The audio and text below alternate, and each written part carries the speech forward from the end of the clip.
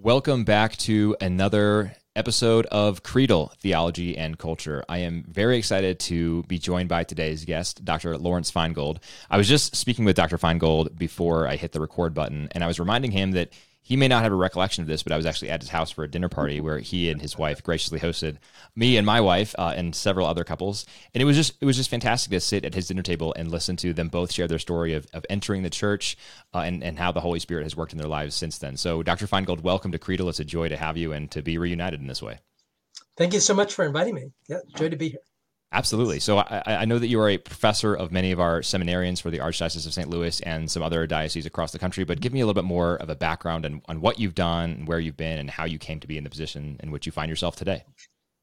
Well, I've got a Jewish name, Feingold, and I was actually raised as a Jewish atheist. So my dad was a Jewish atheist, and my mom was a fallen away Protestant. So I was raised without any religion at all. And my wife was also a Jewish atheist. The time we got married, God wasn't mentioned in our wedding. But what led us first to the faith was art. And so I fell in love with Christian art through an art history class I took my first year of college here in St. Louis, Washington University. And then I wanted to do sculpture. And so that led us to a year abroad in Germany while we were in college. And then 3 years we lived in Italy. When I was trying to do sculpture, we lived in next to Carrara, where they quarry the marble. And we were always in churches looking at Donatello and Michelangelo and Bernini. And we would leave when there would be a mass. But we encountered Christ through the patrimony of Christian arts. But it didn't take us all the way. And after about 7 years of marriage, we were living in Italy at this time. And it was really marriage that brought us the final way. And my wife was pregnant with our son, and she had a great deal of anxiety in the pregnancy. And so much so I didn't fully realize, so much so one day she said she didn't want to live. And so that was actually the moment of grace. It hit me. I'm not able to fulfill her. Wow. She's made for something bigger than the love I can give her, which I couldn't give her what she needed. And I could see that on that day. And so it just hit me. If there isn't God the Father who loves her unconditionally, infinitely, life doesn't make sense. We would be unable to, the human heart would be made for something that wouldn't exist. And that would be absurd. Anyways, and I never prayed in my life. So I realized I had to pray to ask him to teach me to love her. And so the next day I took a train I was going to go pray in the cathedral in Florence, art. And on the way, I felt moved to pray for the first time. Teach me to love and to be a light unto others. Anyways, that was the beginning. And I felt there. So I knew something from scripture, from art history. So I knew some Bible verses, the baptism of Christ and Psalm number 2, you are my son, this day I've begotten you. And that went together in my mind with, you are my beloved son in whom I'm well pleased, of Christ's baptism. And I understood somehow by grace that was being said principally by the Father to Jesus and to us in him. And so I saw we had to be Christian. So we ended up getting baptized in the Anglican Church in Florence. Seemed an easier step than the Catholic Church. But the fact was we had fallen in love with Catholic culture. And so it didn't make any sense, really, to enter a Reformation church. Mm-hmm. And I had misgivings when we were baptized there. I had thought of becoming an Anglican priest and was married. But a couple months after that, so we were confirmed then in the Anglican church, about 3 months later. But I picked up a Newman Reader, a book of St. John Henry Newman, who I'd heard of but didn't know anything about. And that really spoke to me. So then I read his essay on the development of doctrine and his autobiography. Mm-hmm. And so then we entered RCIA. So that was we were baptized in 1988, and then we entered the Catholic Church in 1989, the Easter Vigil, March 25th, and my wife and I. And so we were baptized with our baby, and then my wife and I entered the Catholic Church together. That was great grace. and I wanted to study theology, so I felt moved to leave beside the art. Hmm. And so we knew Italian, so we ended up going back to Rome, and we ended up living in Rome for 8 years. And I studied at the University of the Holy Cross. That's the Opus Dei University in Rome. And we spent a year in Jerusalem learning Hebrew and Greek in the middle, studying with the Franciscans. That's kind of our basic story. I always wanted to use it, though, not simply to be an academic, but to unite theology and the spiritual life, and to teach to form. So my dream was to teach to form future priests. So I taught for a while for a religious order, Miles Christi, and then I worked for Ave Maria University for several years in a master's program for lay people. And then since 2012, I've been teaching at Kenrick Glennon Seminary in St. Louis, the St. Louis Diocesan Seminary. I love it here. And I'm very happy doing that. And so I teach systematic theology. And so that is the sacraments, the Eucharist, but also fundamental theology, Christology, Mariology. Those are my main courses. Great. Well, thank you so much for that introduction. Yes, you're a fascinating person. I remember, I thank you for reminding me of some of those aspects. I had completely forgotten, by the way, that you were baptized Anglican. And so we both share a common lineage in that sense. I was a former Anglican, or I am a former Anglican. I was an Anglican once upon a time. And so we can talk more about that. And I love how your story is so full of encounter. It is about sort of, coming to terms intellectually with the faith, but it's really before that, it's about coming to terms aesthetically with the faith as you encounter the beauty of the faith. So talk to me just a little bit more about your time in Italy and how that showed you that there was more to be had, that you couldn't be an atheist in good conscience. You couldn't be sort of an intellectually honest atheist while you're wandering around all of these beautiful churches in Italy and encountering Catholic culture. Right. Well, what's amazing really is that so there's a capacity for incoherence in human beings. That's pretty large. And so what's really amazing for me, looking in hindsight, is the opposite really. How is it that I could have fallen in love with Christian art and have pursued that for 10 years and stayed an atheist? Yeah, that's true. That's really the surprising thing, because the Christian, I loved art of other cultures as well, but there's Christ on the cross. To me, that was the ultimate of the most profound artistic symbol, image. And of course, I was thinking of it only in that way. But a couple months maybe, or maybe it was just shortly before our conversion, I remember being in St. Peter's, and not in the Sistine Chapel. And I was looking at the Last Judgment, and it was filled with tourists, and they're taking pictures. And it just hit me, we're all oohing and eyeing, but nobody's asking, is there a judgment? Is it true? And what would Michelangelo think about that? Right? Because he painted this not so that we would have an aesthetic experience, but so that the cardinals would remember judgment when they're voting for the Roman pontiff. Right. Anyway, so that was kind of a jolt, but I still remained an atheist. But it's ultimately the beauty of the human person that's the most, the ultimate thing. It's one thing to have a blackboard theory about, that would, existentialist atheism. But it's another thing when you love somebody, and that person is seeking for meaning in life desperately. And atheism ultimately says that the human person isn't loved into being and loved into a still fuller destiny. And when you love someone, that can't be acceptable, right? That can't be true. Yeah. That's beautiful. No, thank you for talking a little bit more about that. I think it is remarkable. And I was just reflecting on your story as you were sharing it and thinking, this is really just about encounter. This man encountered the love of God. And correct me if I'm wrong, I'm guessing that's what has shaped your further emphasis on systematic theology, especially with the Eucharist and the sacraments, because these are all about encountering God. Right, totally, yes. And I think it's so many people, so many Catholics have such a shallow view of the sacramental encounter with God, right? And so we have to wake up yeah, not just those who aren't Catholic, but Catholics as well.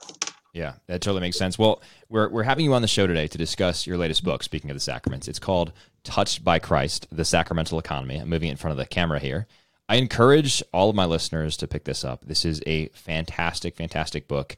I'm guessing you wrote this primarily for your seminary audience to be used as a textbook. I know that's why you wrote your other book on the Eucharist, which is equally large and equally magnificent. But what surprises me about this, Dr. Feingold, is that it's really accessible.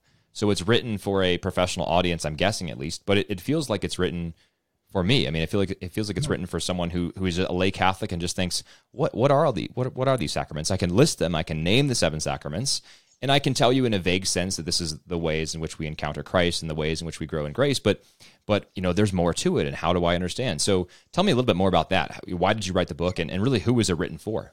Okay. Yeah, so it's it has a direct audience, and that's my students. And so I just find it very helpful to teach something before writing. Sure. That writing and teaching go together.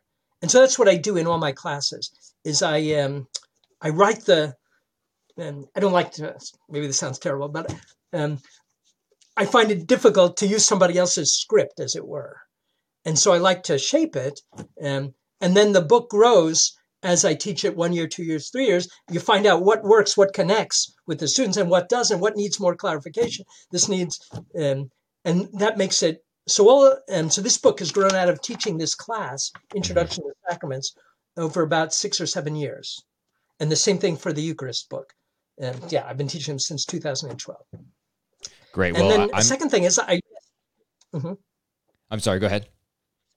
Yeah, I wanted also to reach not just my students, so all lay Catholics who want to deepen their faith, and then professors of theology as well, right? So it basically has a threefold audience. For me, Thomas Aquinas is a great model, and he wrote his Summa of Theology for students, right? For his Dominican scholastics, but of course it serves lay people and scholars as well. And one of the things I try and do is I want to get the whole picture. And that means different kinds of unity. So in organizing a textbook, St. Thomas Aquinas would think very carefully about what goes first. So you get a pedagogical order, right?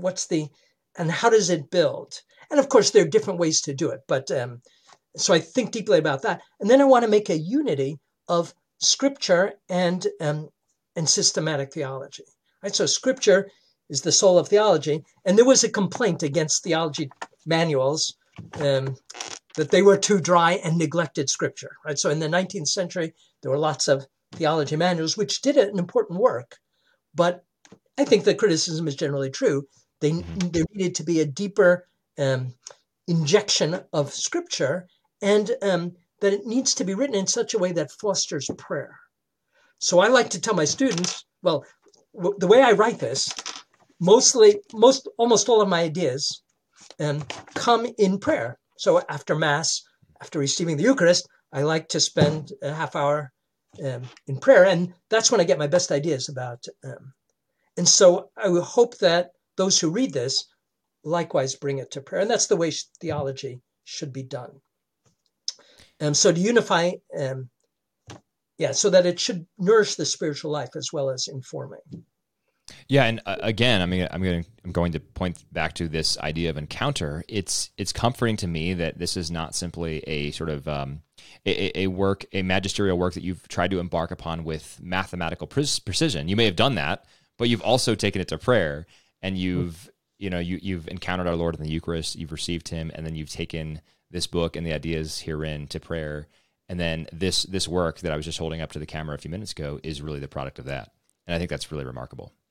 I also appreciate what you were saying about the structure. The structure does have a pedagogical aspect to it. And so if you just leaf through the table of contents, you can sort of see what you're doing here. And when I first got this book in the mail, I opened it up, and the table of contents really did remind me of the Summa, just the way in which Thomas very deliberately structures the Summa to try to convey truth. That's exactly what you've done in this book, and so I think that's great. Let's talk about the subtitle a little bit.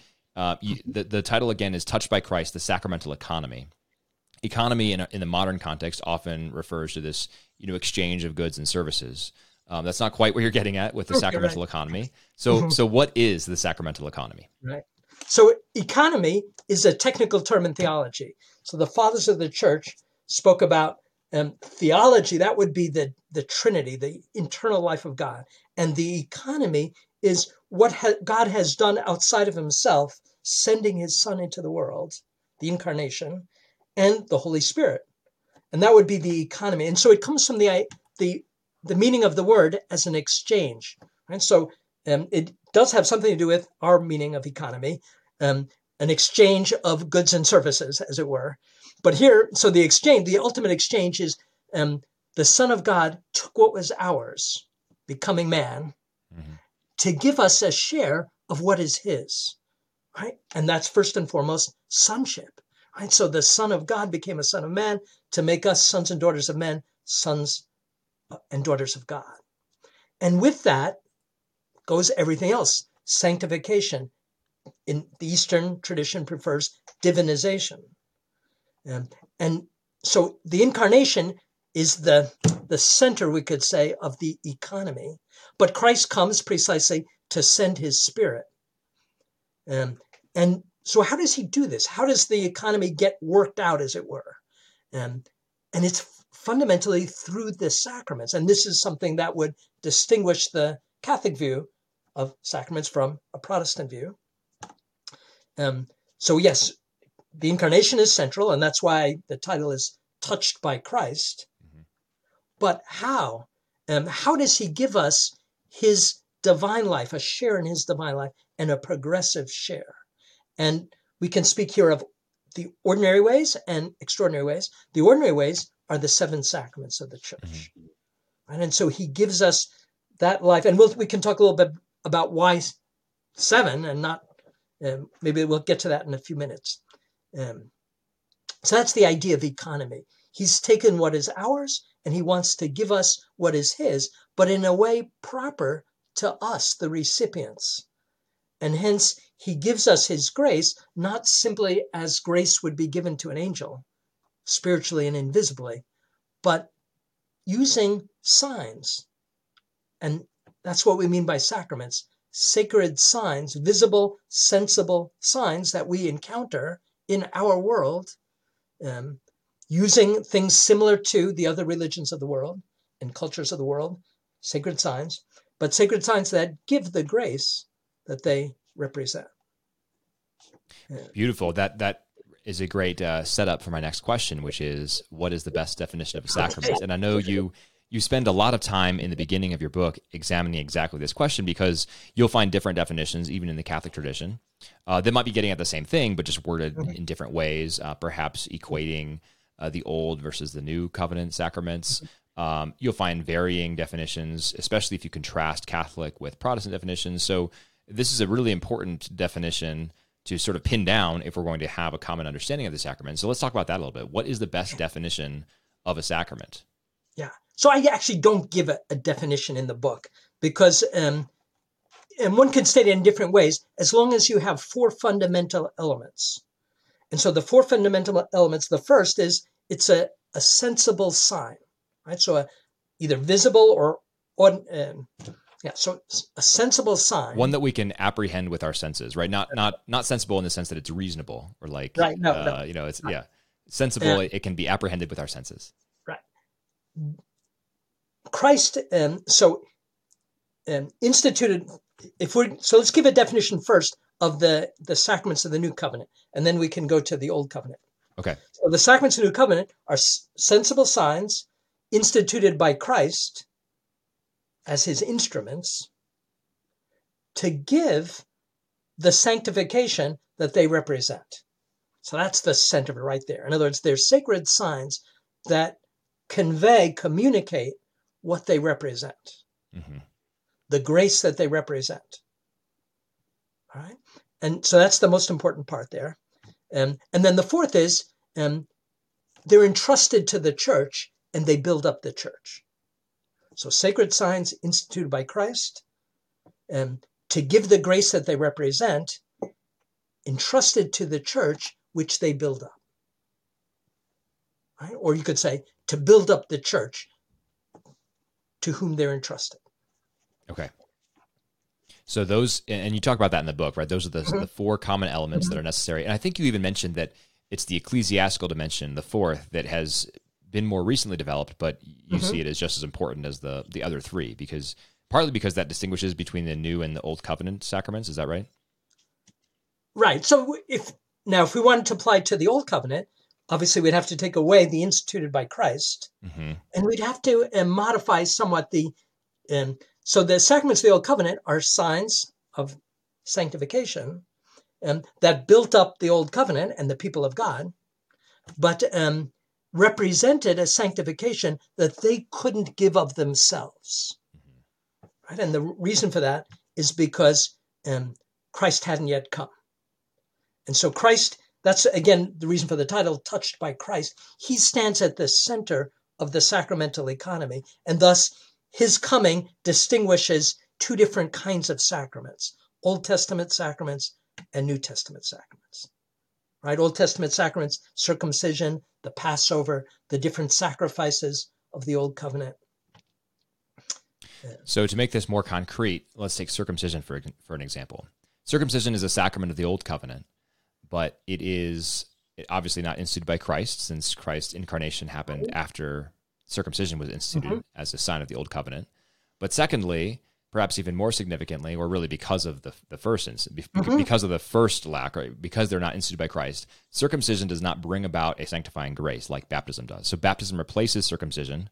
Baptism is the new circumcision, but it is instituted by Christ, and because it's instituted by Christ, the baby who is baptized experiences a sanctification at the moment of their baptism, brought about by the sacrament itself, whereas the baby who is circumcised experiences a sign of the Old Covenant, but does not actually experience a corresponding sanctification that is due to the sacrament itself. Great question. So the Thomas Aquinas, and in fact almost all medieval theologians, held that the circumcision also would have been the occasion of the babies of the Old Covenant to receive sanctifying grace.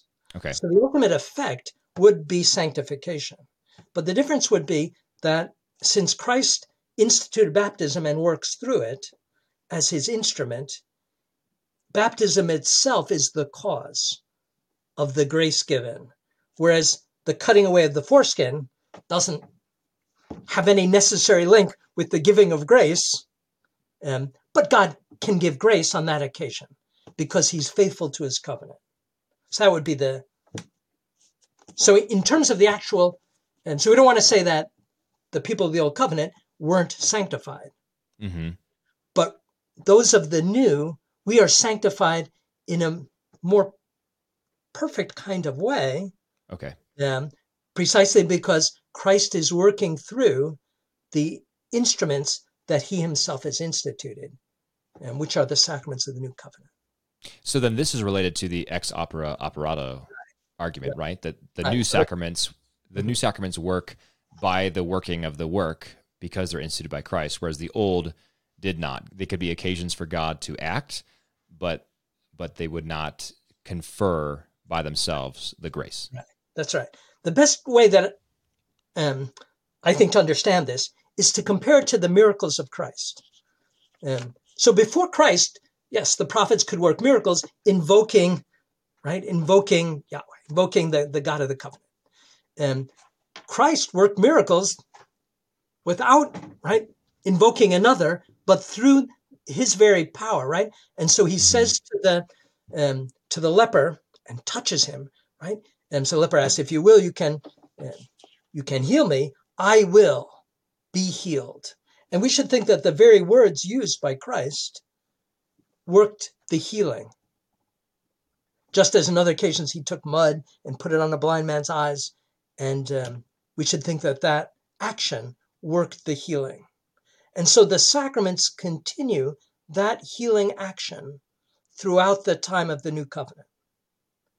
Right? So just as Christ used words that did what they said, right, when he was walking through Galilee and Judah, and so today he continues to work through the words that he's instituted, spoken now by others as his ministers. right? Spoken by That, his priests yeah. who have holy orders. That makes a lot of sense, and it makes me realize there are so many implications for just the Christology of the priesthood, right? Mhm. And who the priest and is the priest actually in persona Christi or is he not? And that obviously gets to a lot of the theological distinctions and debates and dissensions between Catholicism and Protestantism. So maybe we can take this conversation there next. Okay. What are some ways that we can differentiate the Catholic and Protestant understandings of a sacrament? And I ask this knowing, of course, and you even cite this, right, that there are ways in which John Calvin and Martin Luther certainly differ in their interpretations from each other, and then there are then there are the sort of Zwinglian assertions that it is symbol only, right? So there's even a large continuum in Protestantism. So maybe we can take a couple of representative examples. Maybe talk about Calvin's position and Luther's, and we can go from there. Okay. Yeah. So so there are many, many differences. And in fact, we can see from the Council of Trent, so much of the Council of Trent focused on the sacraments, that was at the heart of the Reformation.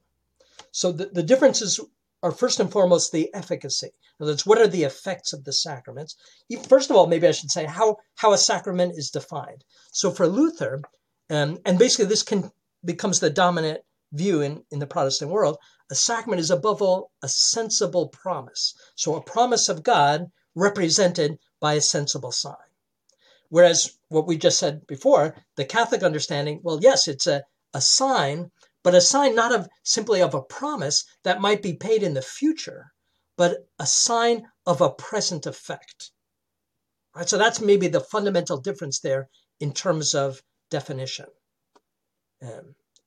And from that, a sign of a future promise, a second difference is that for both Luther and Calvin, fundamentally the sacraments of the Old and New Covenant don't differ in their structure and effects. They're both promises of sensible signs of a divine promise to be grasped. Which makes, yeah, and it makes sense given your previous discussion about circumcision, because circumcision is a sign of the promise. Mm-hmm. It is a sign of God's promise of the Old Covenant. And when we were distinguishing that from baptism, baptism is certainly a sign of the promise, but it's also the cause of the sanctification that happens. Right. And so that's what gets excluded at the Reformation, pretty much across the board, that the sacraments could be true, efficient causes of grace. And so that there we get the rejection of what the Catholic theology in technical terms expresses by working ex opere operato, which means through the work worked. In other words, through the work of Christ operating in the sacrament. So I think in part there it's a misunderstanding. So very often a Protestant rejection of the Catholic teaching went together with misunderstanding really what the Catholic teaching was. And so there was the fear that in the Catholic understanding of sacraments was that we're doing works that are meritorious, celebrating masses and so forth. And that's not obviously the meaning of sanctification through the work done. The work done is Christ's work, not the human work.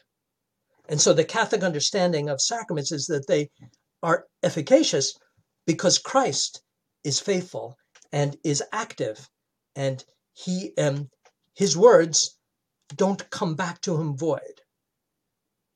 And so I think it can be helpful in discussing with Protestants to use the Protestant category of the Word of God, right? So the sacraments are visible words of God, but they're words that don't simply promise something in the future. They're words that effect something in the present, right? So efficacious words of God. So that can be perhaps a way of meeting the Protestant dialogue partner in a category that he's comfortable with. That totally makes sense. And I liked your description of, or your sort of recollection of the miracles that we see Jesus perform when he, tells the lame man, for example, get up and walk, or puts the mud on the blind man's eyes, right? Mm-hmm. It's not that it would be very strange for us to somehow say that when Jesus does that, what he's doing is giving God the Father occasion to work a miracle, right? Mm-hmm. But rather we're saying that, no, this is God, the incarnate Son of God, who's actually working the grace in this case, if a mode of physical healing, working it by virtue of what he says and what he does. Right. And I think one can make a beautiful connection with the difference between the human way of using words and the divine way of using words. Right. When we use words, we're basically conveying something that's in our mind that describes reality, but doesn't create reality. But in Genesis 1, God speaks, let there be light, and there's light. In other words, the divine word is creative. It does what it says. And so that's how we should understand the sacramental word said by the priest or other minister in the sacraments. That's that's totally beautiful, and it makes a lot of sense to me as a Catholic. I mean, I think when I've had conversations with Protestants, it often doesn't necessarily come across that way, or we don't share that understanding. Now I'm armed, thanks to you. I'm armed with some more perspective to share with them in those conversations. But one common objection that I've heard is that there are not actually 7 sacraments, that there are only 2. This is a very common Protestant position, as you're well aware. In fact, as an Anglican, which you are also a former Anglican, you'll know that the 39 Articles specifically say that there are only 2 instituted by Christ. The Anglican position in general, as I understand it, is that there are sacramental rites, and those would include things like matrimony and extreme unction, but they're not actually sacraments properly speaking. The reason being that Christ did not institute them. So, I've encountered this objection before, and you explore this a little bit, or actually quite a bit in your book, and you explain, why 7 sacraments, etc. But do you think it strengthens the Protestant position with respect to this question specifically and exclusively? Do you think it strengthens the Protestant position that there was not a formal definition of the 7 sacraments until, I think, 1274? right. Yeah. So let me speak to that. So there's a lot here to say about this. A first thing is the sacraments. We speak of 7 sacraments, and for Catholics, this is a dogma of faith defined at the Council of Trent. It's not negotiable, but that doesn't mean that the 7 sacraments are equally important in the life of the Church. And it absolutely is true that 2 of them have a greater importance: baptism as the foundation of the sacramental economy, and the Eucharist as the culmination, the queen, and the summit, the source and summit of the sacramental economy. So in that sense, yes, we can speak of 2 having a preeminence. And for that reason, Scripture speaks much more, the New Testament, of baptism and the Eucharist than of the other sacraments. But it also hints at the others as well. And it's also interesting that in the Fathers of the Church, we don't get a list of the 7 sacraments either. So not in Scripture, nor in the Fathers. And what the Fathers very often say is baptism, the Eucharist, and other such things. Right, St. Augustine. Yeah, I think in the book at one point you cite Augustine saying almost exactly that. Baptism and Eucharist and other sacraments. These others can be too long. In other words, they might list things like burial and religious consecration and other things that we don't regard as sacraments. And then the other lists are too short. And so that's an interesting thing. And what that points to is that Christ, in instituting the Church and in instituting the sacraments, instituted a life and modes of Christian life, and reflection happens later. Right? So Christ didn't institute systematic theology. He instituted the liturgical life of his kingdom, the Church.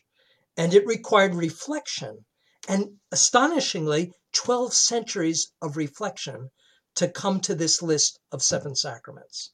So to me, that doesn't mean that I ought to be suspicious of this list, but on the contrary, to recognize the marvel of the difference between life and reflection. And life comes first, and above all, liturgical life. And then the second thing is you need a definition in order to know how many things fall under a definition. True. Yeah, good point. If you define sacrament differently, you'll get different lists of things that fall under it. All right, St. Augustine had too broad of a definition. Right, so St. Augustine has a famous definition: sacred sign of sanctification. And that would include our sacramentals now, right? Right, and absolutely, it would include sacramentals, and it even would include sacred images. But obviously, he didn't mean that. But his definition that he was working with was simply too broad. And then if one speaks of, say, promise rather than, in other words, the Lutheran definition, you'll get a different list, right? So it matters. And so what's interesting is that we get really that definition that we spoke about earlier with the 4 elements, or at least the 3, and above all, the signs that do what they represent, right, as being the kind of the key element, that comes in the 12th century. The 12th century scholastics. And part of the reason it comes there and not earlier is because the sacramental system or economy wasn't challenged by heresies in the first millennium, which is kind of remarkable considering what's happened in the second millennium and above all with the Protestant Reformation. For the first millennium, there were heresies that, Christological, Trinitarian, key fundamental things, but the liturgical life of the church wasn't challenged by heresy. And part of what motivates theological reflection is the necessity to defend the faith against challenges, in other words, against heresies. And so it's been in the second millennium that the church has had to reflect. And it happens precisely in the 11th century with Berengarius challenging the real presence in the Eucharist. And that's really what is the first impetus. And it happened to coincide with the rise of Aristotelian philosophy and a philosophical a development of theology in the schools that made use of scholastic philosophical categories that was able to ask new questions and give newer answers. That led to this reflection that resulted in the 12th century, a list of 7 sacraments. First in the theologians, and then shortly thereafter in the magisterium. But not defined formally until the Council of Trent. And again, the reason for that being the challenge of Luther and other Protestants saying that they're just 2. But let me say something more about what's the importance of this. And so I think, obviously, the first importance is that if one holds there are only 2 sacraments, and if in reality there are 7, one has flattened out a huge part of this economy that the second person Trinity became man in order to impart to us. And we don't want to do that, right? In other words, we want to receive the gifts that he wanted to give us that were fitted to human life. So there's a great question in St. Thomas Aquinas' Summa of Theology, where he asks, why is it fitting that there be 7 sacraments? And his answer is, well, let's think about the needs of our physical life. In our physical life, yes, we need birth, we need food, our baptism, and the Eucharist, but that's not all we need. We need growth. We need to grow to maturity. And we need healing. And so in our spiritual life, we need a sacrament of healing. That is for the illness of sin and post-baptismal sin, hence the sacrament of penance. And that growing to maturity, that sacrament of growth, is confirmation. And then in our physical life, we have to prepare for death. And so it's fitting that there be a sacrament in our supernatural life that helps us in that way, when we're physically weak, in danger of death by illness, to be made spiritually strong, to prepare us for our particular judgment and our encounter with Christ, and to sanctify illness and suffering. Mm-hmm. And that would be the sacrament of the anointing of the sick. Right? So it's not the fundamental sacrament. We don't see it so clearly instituted by Christ in Scripture, but there's a hint if you're attentive, and that would be Mark 6:13. That's when we had that not long ago in the lectionary. That's when Jesus sends out the apostles 2 by 2, and mm-hmm. among the things they're told is to anoint the sick and to heal them. Right. Yes. And so we can see in there Christ having instituted this. It's just a hint because this is not the most fundamental sacrament, but it's there. And with regard to penance, though, it's much clearer. That's Easter Sunday. Jesus on Easter Sunday comes into the upper room, breathes on the apostles, and this is John chapter 20, whose sins you forgive are forgiven them. Right? And so that it's beautiful to connect the sacrament of penance, which for most of us, or practically all Catholics, is not the most associated in our minds with an Easter gift. That's an Easter gift because it's the means to unburden the conscience sacramentally.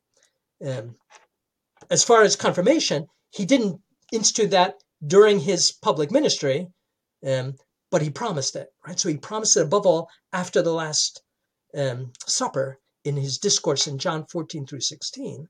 And then again in Acts 1, tells them to remain in Jerusalem, the apostles. But it's instituted properly on Pentecost, and he's already ascended into heaven. And there's a reason for that. It's because the confirmation corresponds to, it's the gift of the Holy Spirit to lead us to spiritual maturity.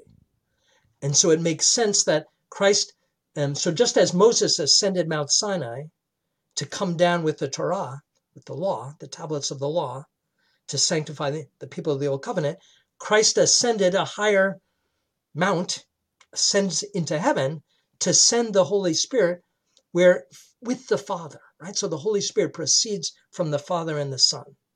And so Christ manifests that by ascending first to his Father and then together with the Father sending the Spirit 10 days later on Pentecost. And that's the origin of our sacrament of confirmation. And every confirmation is a representation, as were a reactualization of the mystery of Pentecost. And so yes, instituted by Christ, but first communicated after his ascension. And then finally, that absolutely makes sense. Yeah. So matrimony and holy orders haven't. Oh yes, yeah. That would be. Then it's not just an individual, but a social being.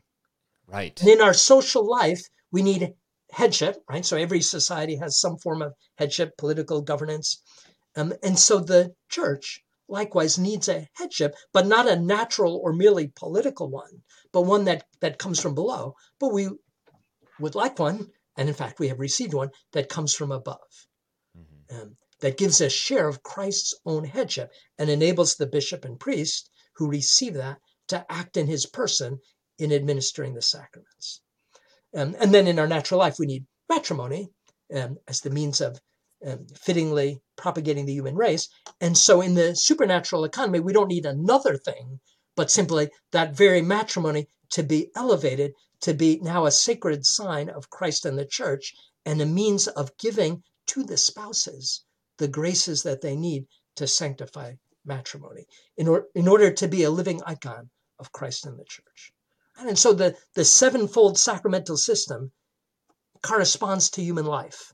And if we were to cut out parts of it, we would be cutting out crucial parts of the sanctification that we need, right, to live a human life. Perhaps the most tragic was the denial that holy orders is a sacrament on the part of the Protestant Reformation, right? Because that resulted in the loss of all those sacraments that depend on a priestly minister. And thus what ended up happening in the Protestant Reformation was not only the loss of 5 sacraments, but also of 6, because the Eucharist requires a priestly minister who has holy orders. And so if one rejects the sacrament of holy orders, one loses the Lord's Supper as a sacramental reality, even though obviously Protestants don't intend that. Right. That totally makes sense. And that has been especially poignant in my own journey, just recognizing Leo XIII when he commissioned the investigation of Anglican holy orders and then ended up declaring them, I think the words were utterly null and void, because of what they had rejected about holy orders from an ontological standpoint. But I really appreciated how you brought this out in your book and how you just walked us through this. And I want to repeat this for the listening or viewing audience here, because this is, I think, really important. So Thomas and others, but Thomas probably in the most sort of pithy and concise way, talks about why it's fitting that there are 7 sacraments. And he argues that there are 5 sacraments which correspond to our physical lives and 2 that correspond to our social lives. So baptism corresponds to birth, Eucharist to our nourishment, our eating food to survive, to be alive, confirmation to our strengthening, our growing to maturity, confession to our healing, and then extreme unction to our eventual death. And then on the social side, we need political order. We need a structure to the way that we order ourselves, and that's why God instituted holy orders. And then also on the social side, we need children to propagate the human race. We need families, and that's why God instituted matrimony. And I think that's a really powerful way of thinking about why there are 7 sacraments. And it's not a ex post facto explanation of why there are these 7 sort of randomly selected sacraments, but rather it is a justification looking at the natural order which God instituted and recognizing that Jesus Christ gave his church these 7 things that correspond to our earthly lives as well. Right. And again, the most important, right? Birth and food, right? Because you need those things to be alive at all. Right. And one more thing you can see from this is that also the number of times we can receive a sacrament. So since we're born only once, it makes sense, only one baptism, right? The process of growing to maturity happens once, one confirmation. But nourishment, I like 3 meals a day, and I like daily Eucharist. So we need spiritual nourishment frequently, right? Because we need physical. In other words, it corresponds to that. And so that makes us sense of the Eucharist as the most frequently received sacrament. And then after the Eucharist, healing, right? So we need healing more than once in life. And so it makes sense that there's frequent confession in the church. Anyway, yeah, that's really helpful. Yeah, thank you for walking us through that. And again, I appreciate how that was in your book. One final question I have for you before we're out of time. Actually, I have multiple more questions for you. So maybe I can convince you to come back on and talk to me about some more of these things. But I do have a question about confirmation. I was reading in your book. Now, let me give you a little background. My wife and I have a daughter who is we are preparing her as her primary spiritual formators. We are preparing her to receive the Eucharist for the first time. So she's, right around the age of First Communion, getting there. And our diocese has historically been allowed, but the individual parishes in our diocese have been allowed by our bishop to practice restored order. Restored order is, as you know, Dr. Feingold, but listeners may not, when the child is able to receive confirmation prior to receiving the Eucharist, even though they're only 7 years old, despite the fact that in North America, at least, the norm is that you're 12 or 13 before you are confirmed. Archbishop Aquila in Denver does this as well. In Denver, they practice restored order. There are, I think, 4 or 5 other dioceses in the U.S., maybe more by now, that do restored order. But my wife and I were talking about this about a week and a half ago, and I was saying, we have a brand new bishop here. He seems like a wonderful man, Bishop James Golka. Yeah, in our diocese. A few weeks ago when I was. Great! I was in North Platte, where he was from. Yes. From Grand Well, he seems like a wonderful man. Yeah, and I mean, we just haven't had any indication from him whether or not he'll permit restored order. I hope he will. But I was telling my wife a week and a half ago that this is not really an issue that I see as crucially important. I want my daughter to be confirmed, obviously at age 12 or 13. But I will say that then I read your book, and now I actually think that it is crucially important. And I really, really hope that our bishop continues to permit restored order in our diocese. So I'm wondering if you can talk us through a little bit about the theology behind that. You mentioned how in the Eastern tradition, both Eastern Catholic churches and in Orthodoxy, baptism, confirmation, and the Eucharist are all done together. Right. You get them all done, and then receive the Eucharist. Right. That was the tradition. Go ahead. As in the RCIA, right? So it's the same idea. So the Second Vatican Council restored for adult converts, and adult here means past the age of reason. In other words, the traditional, in other words, the Eastern practice. Right.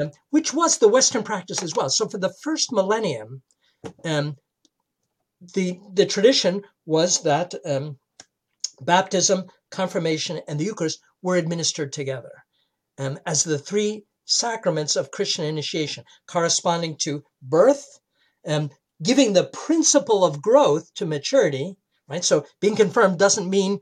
So let me say something about confirmation. Confirmation, we tend to think of as the child now confirming for himself the faith into which he had been baptized when he couldn't decide for himself.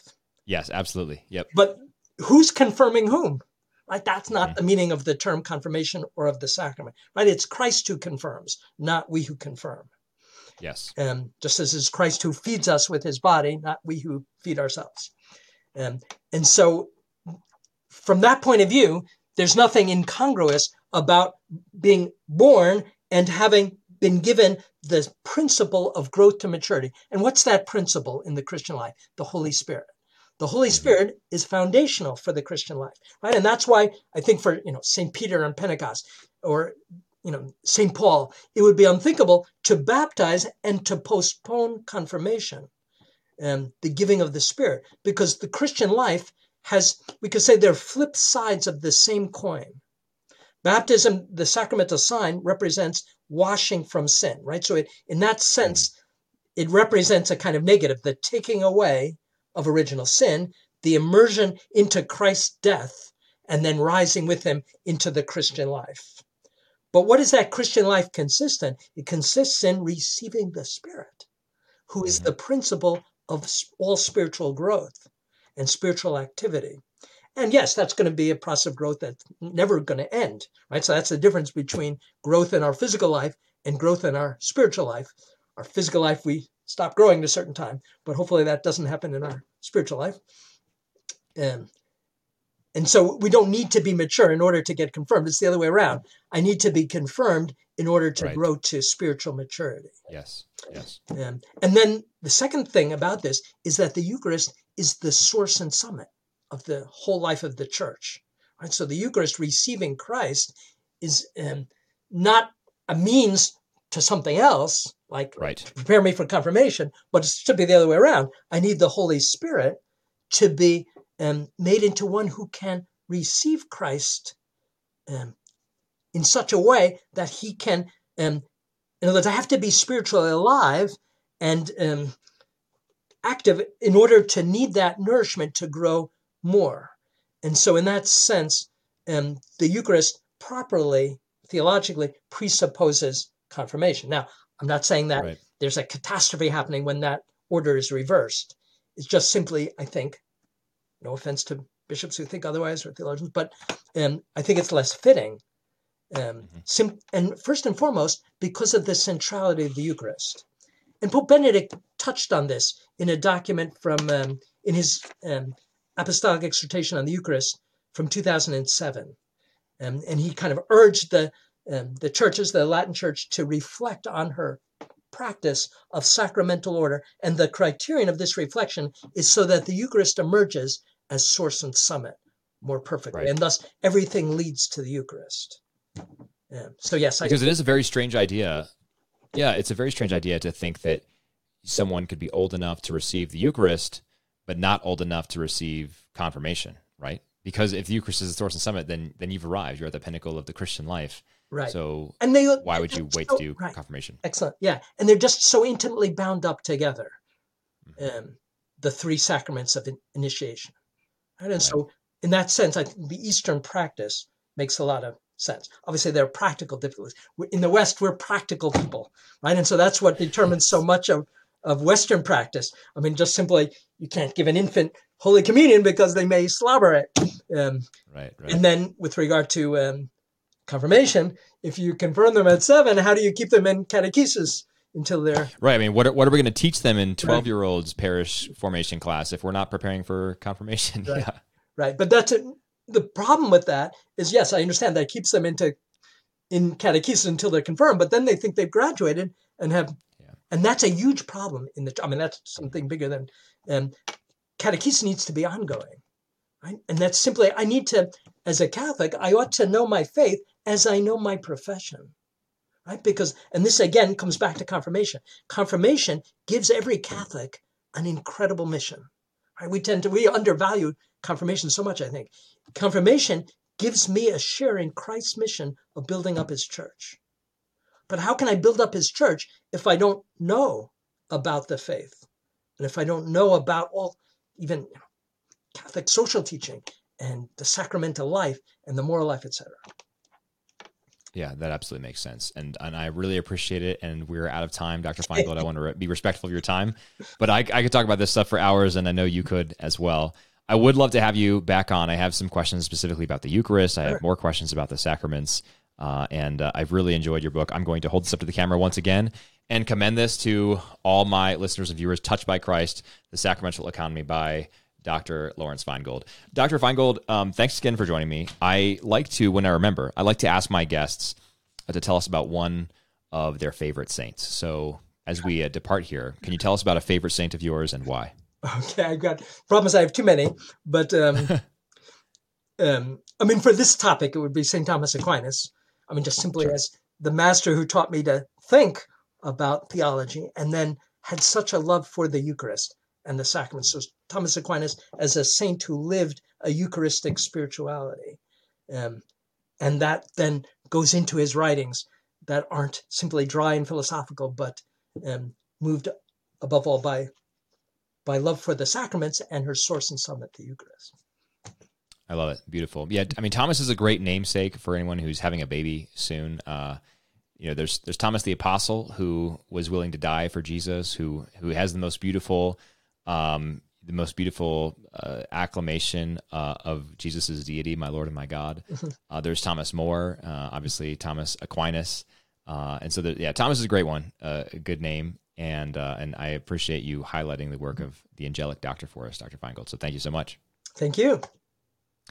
To my listeners, thank you for tuning in for another episode of Creedal. Hopefully you enjoyed this episode with Dr. Feingold. I do encourage you to go buy his book, Touched by Christ, The Sacramental Economy.